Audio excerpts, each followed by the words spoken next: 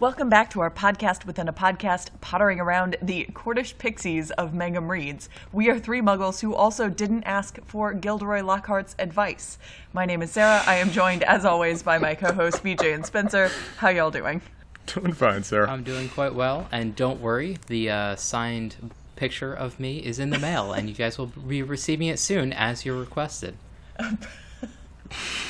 Is it in the Owl Post?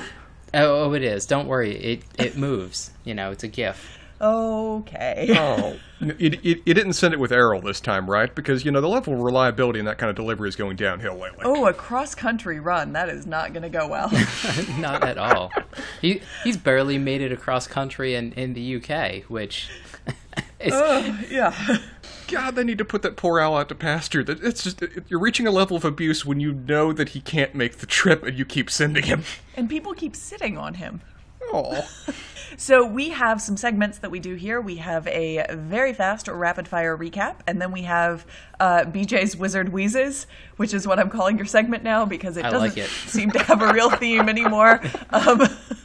Then we have Newbie's Notes from Spencer. I award house points, and then you have questions for me that are answered fully and without any gaping holes in the logic of said answers.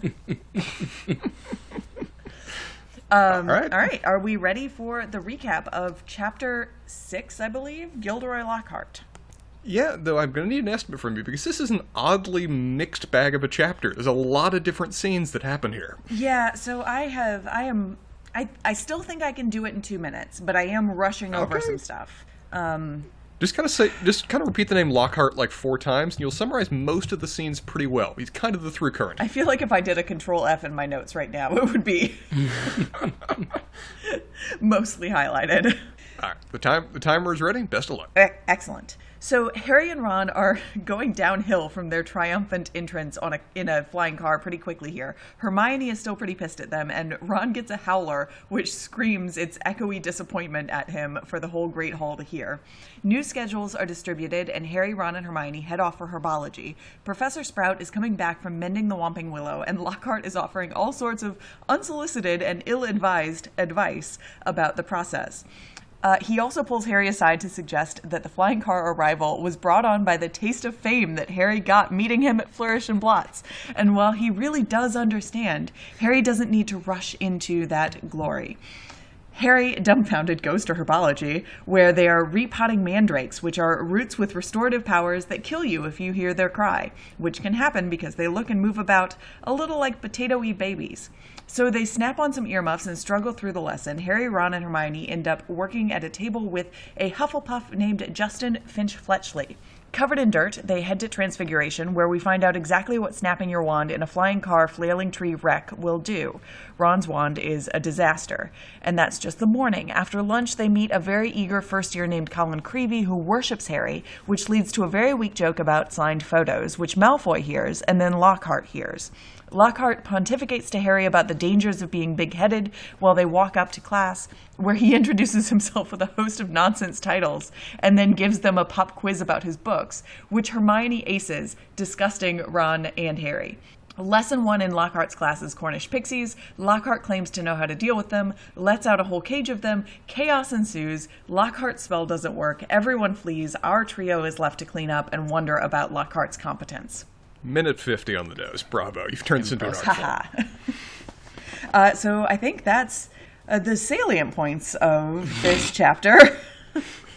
It's a lot of scenes, but they all go by pretty quickly. This is a relatively short chapter. It was actually a relatively short chapter, which was good when I remembered what exactly happens in the chapter. So BJ, what do you have for us today? I actually... You just brought up a memory of mine. This is, I guess, separate from my segment where my Bio 101 or whatever, something like that, professor did class points by randomly sharing facts about her life during lectures. and that would be like a question on the exam. Oh my god, you had Gilderoy Lockhart as a professor. I did.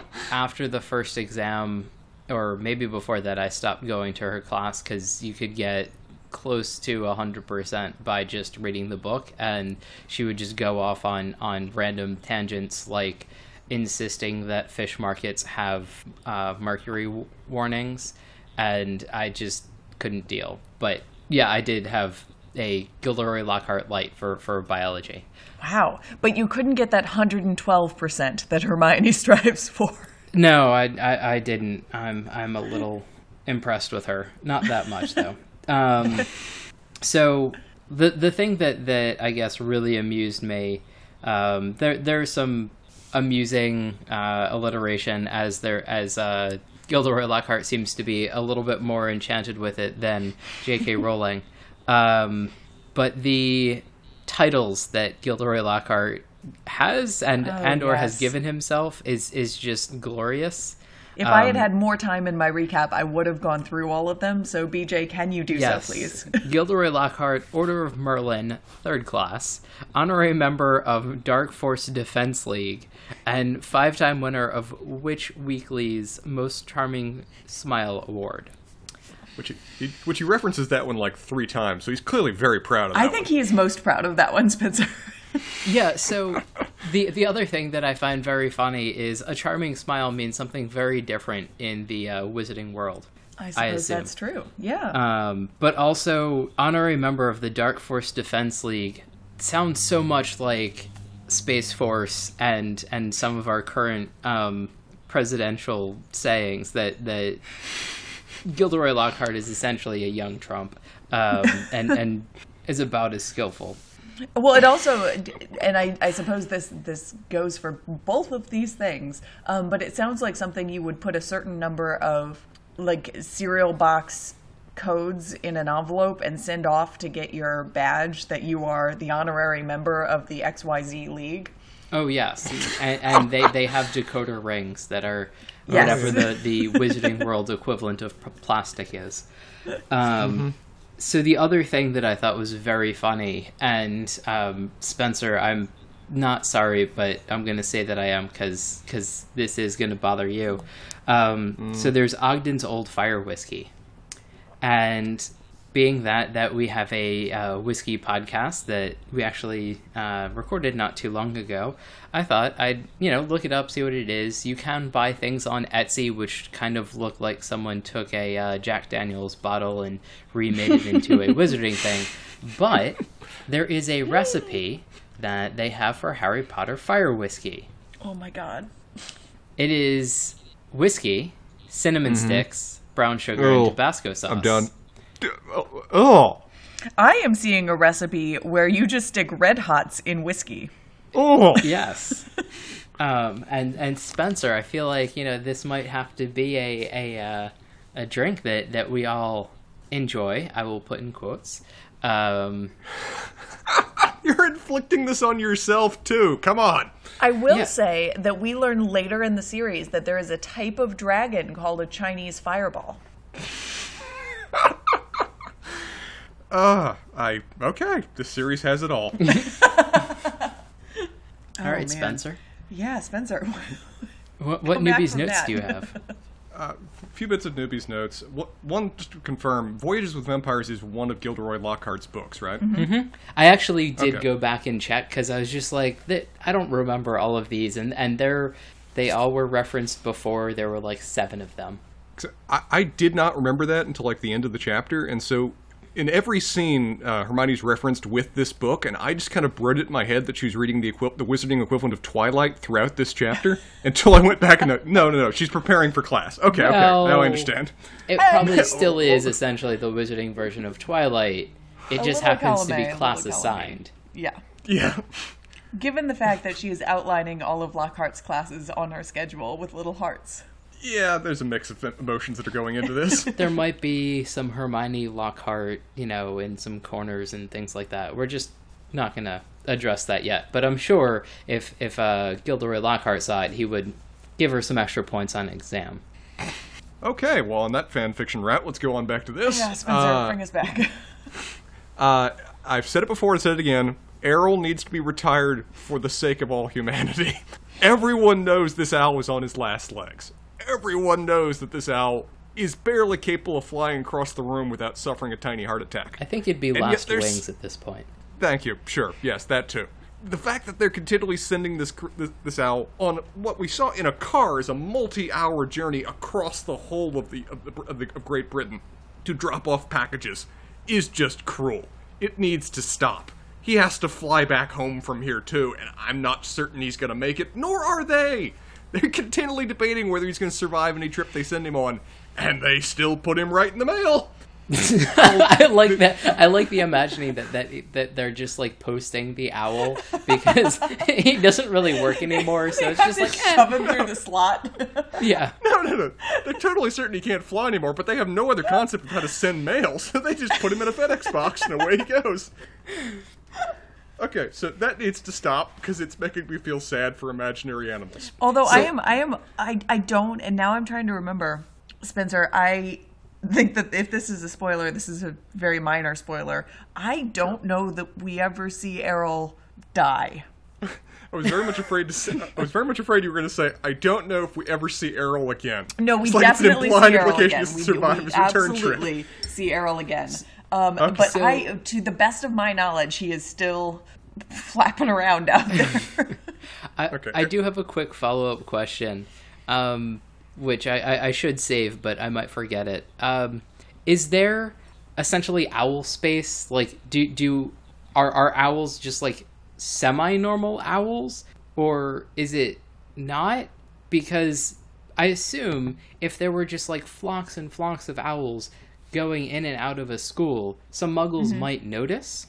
And so do they just kind of like disappear into their own like space-time continuum and then like reappear shortly outside of wherever they're going? We debated this before. Yeah, I assume that like the protective spells around Hogwarts, when an owl, like they're far enough out that when an owl flies into them, that it wouldn't be like a whole flock of owls flying into them. They all come in from different places.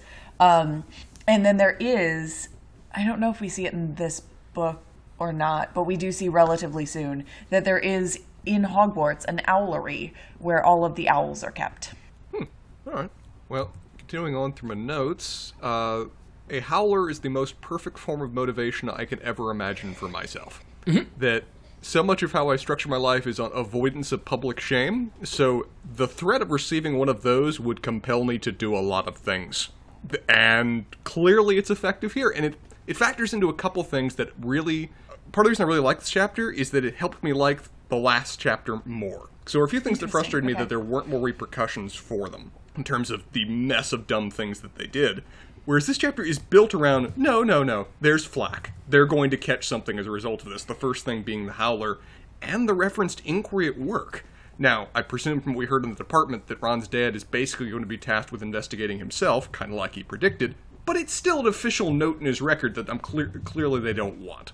And so I'm kind of with Hermione here, of where she starts out the chapter in the last chapter 2 pretty sullen with them that they're kind of getting away with all the bad things they've done, and then just starts acting perfectly normal once repercussions start to happen. It's like, yep, they've been punished enough, I'm okay with them now. Hermione has a very strong sense of justice. Oh yes, the world must be made right. The scales have been balanced. Oh yeah, now that the scales have been balanced, we're great. Now, the next time something happens, we got to put it back into balance. But for right now, we're good. The interactions between Lockhart and Harry are just delightful, because this is a man who I think in his head is legitimately trying to help another person with this, his perspective on the world. He sees a young man on a similar path to himself and wants to help out this young traveler. But it's just this wonderful mix of like 95% self-absorption that's informing it all. It's like, clearly you're just trying to copy me. But, I'm flattered. But let me explain why that's going to go wrong, because you could never process that yourself.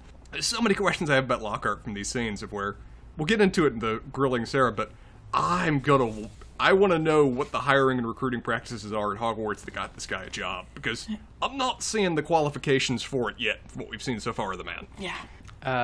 I'm wondering if somebody has similar reactions to Ron's mother, and that's how he got hired. I don't. We don't see an HR department at Hogwarts. I mean, McGonagall seems to be enamored of pretty much everybody walking. So that is like one scene. Weirdly fair, but I will say that we do see other scenes where Dumbledore is the sole decision maker. Although, to be fair, there have been revelations from one J.K. Rowling that now that might make sense. Ooh, okay. So in the same thread. See, BJ, I got to do the thing you do. This is very exciting. All right, I'm lost. I'm going to return to the thing I understand. It's fine. So it's not really a spoiler for the book. It's just a spoiler for the world that J.K. Rowling created. At some point, was it in a tweet? I don't remember. It might have been on the Wizarding World of Harry Potter. I don't remember. She basically came out and said, "Oh, and by the way, Albus Dumbledore is gay. Just so you guys know." All right, bye.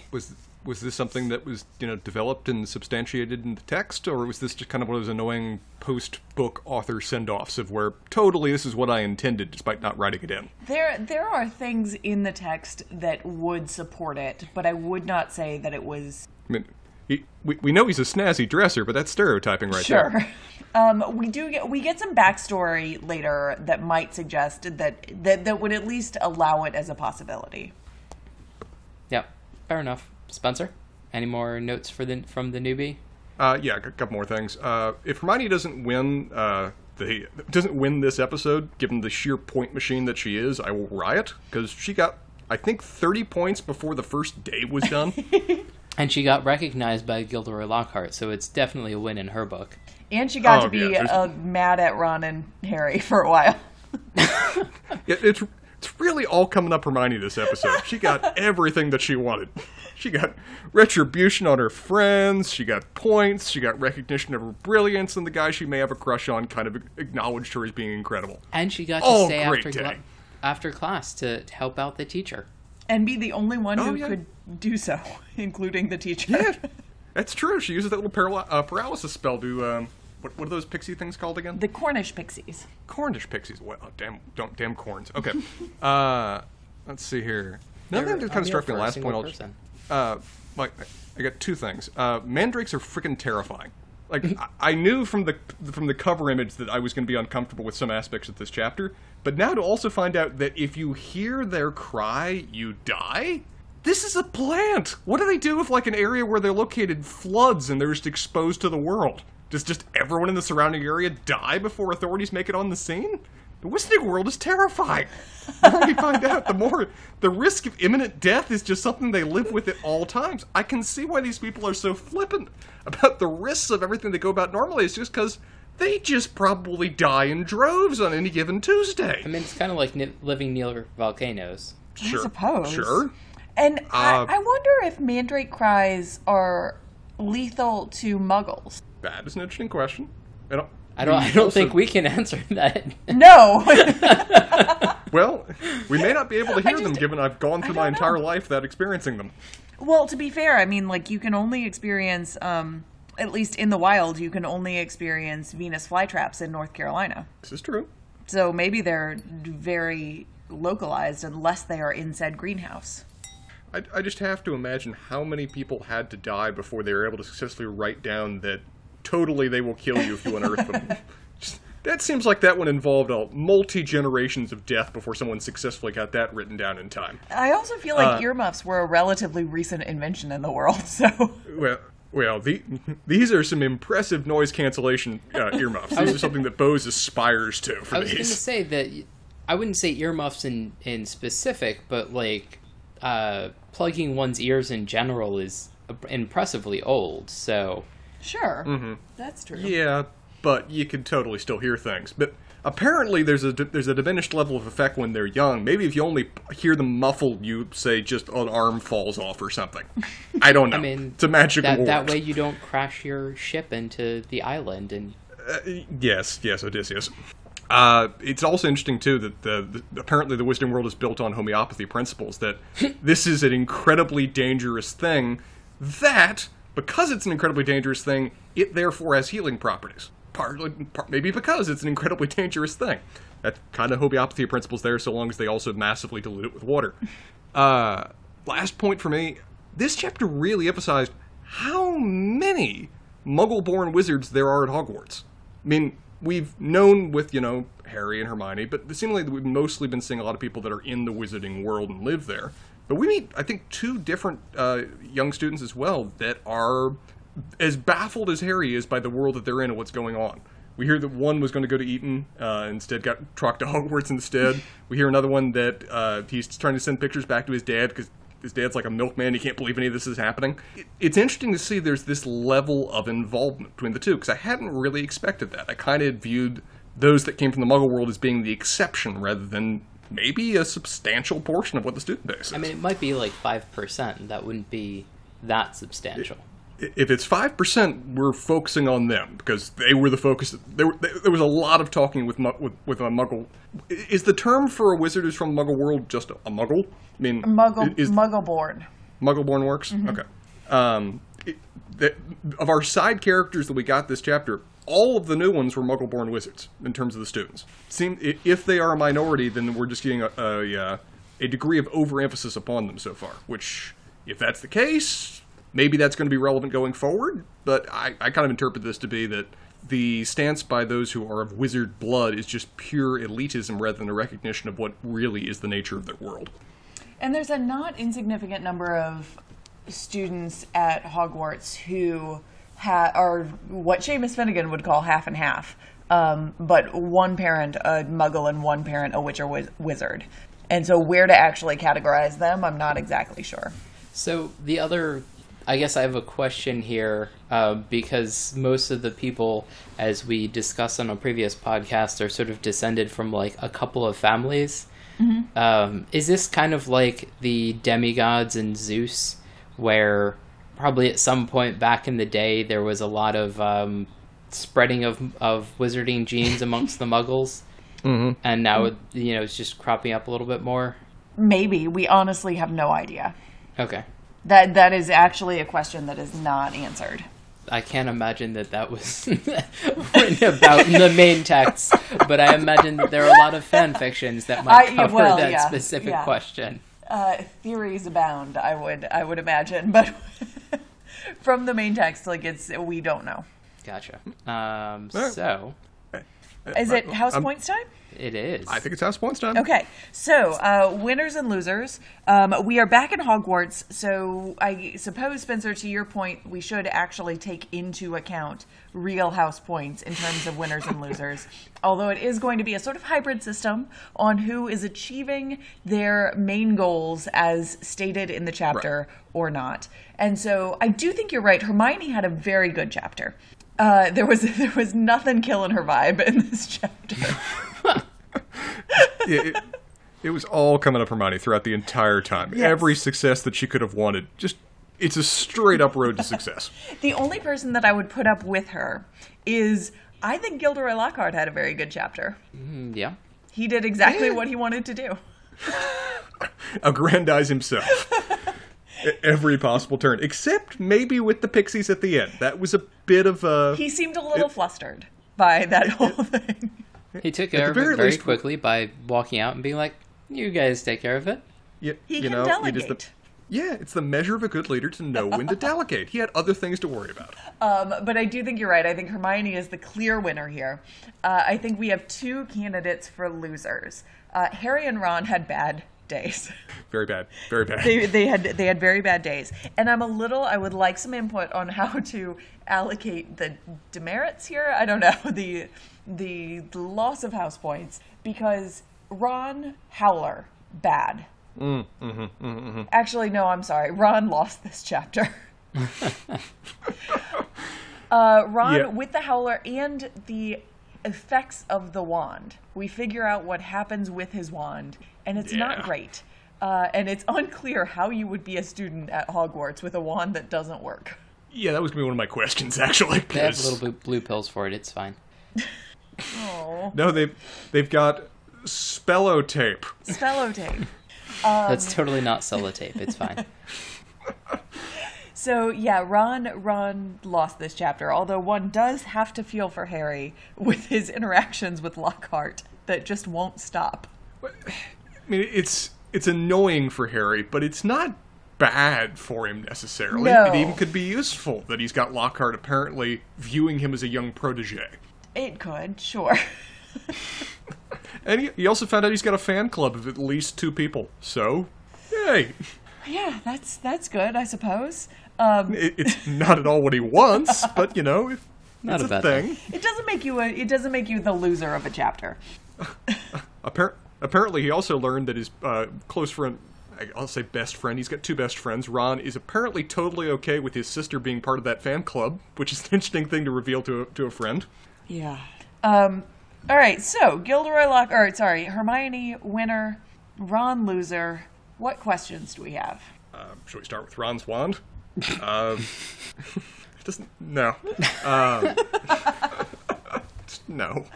I mean, can a student attend Hogwarts with that non-functioning device? I mean, it seems like it's a necessary... God, this all so dirty. It seems like it's a necessary tool in terms of going to the school. It was a key part of what Harry needed to get before he'd even be allowed to attend. And as we've seen, Ron's is broken in half and does not work in any way whatsoever. Can a student continue to operate with that kind of malfunctioning technology?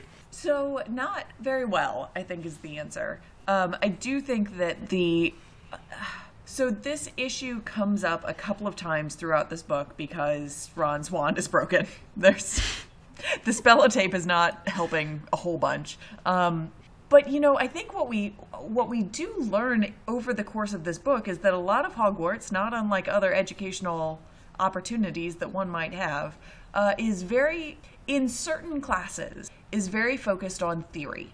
Mm-hmm. And so you can write your papers, which is what you maybe half of the time are graded on, without it being a problem. And then you have classes like herbology where you actually don't need a wand necessarily because you were dealing with just sort of magical plants.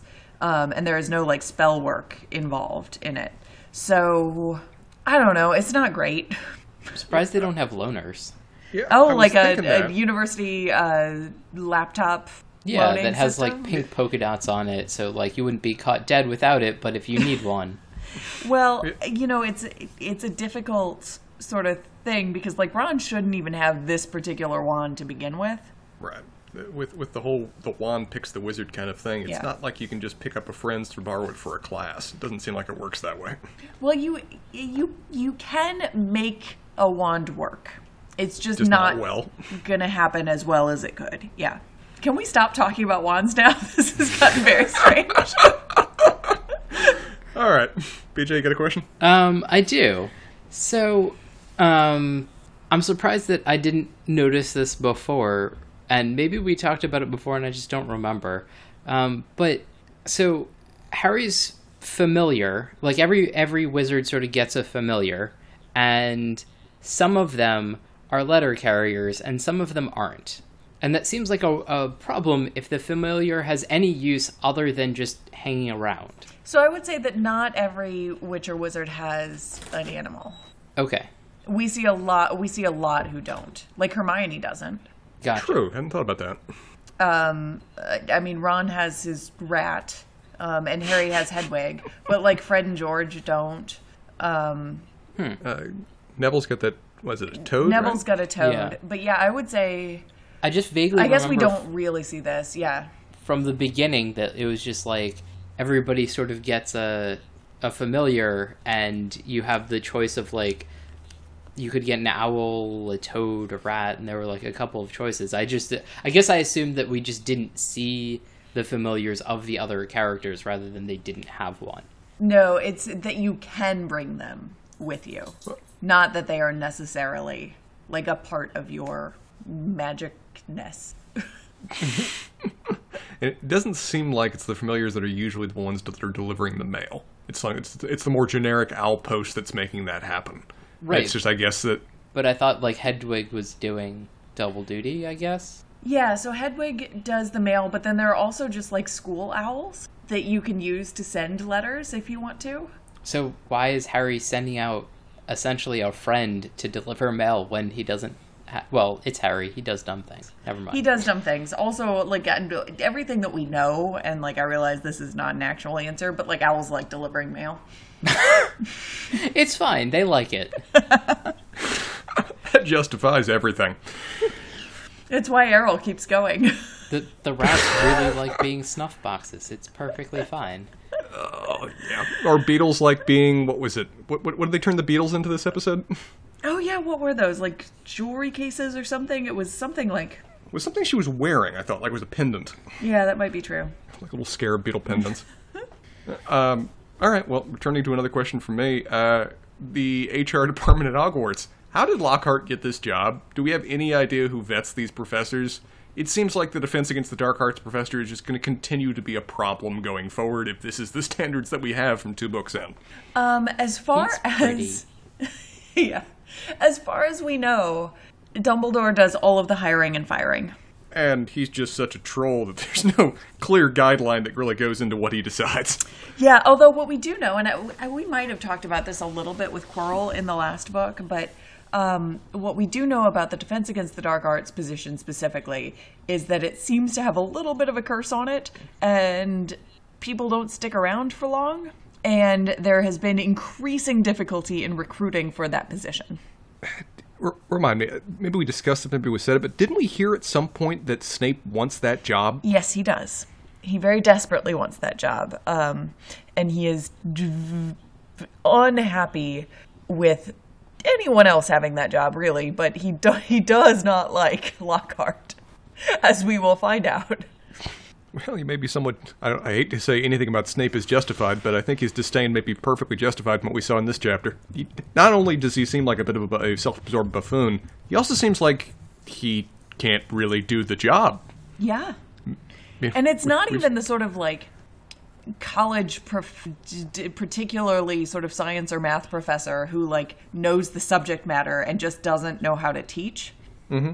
We have no indication that he has any idea what he's doing. I mean, maybe Lily Potter had a crush on Lockhart, so that made it even tougher for him.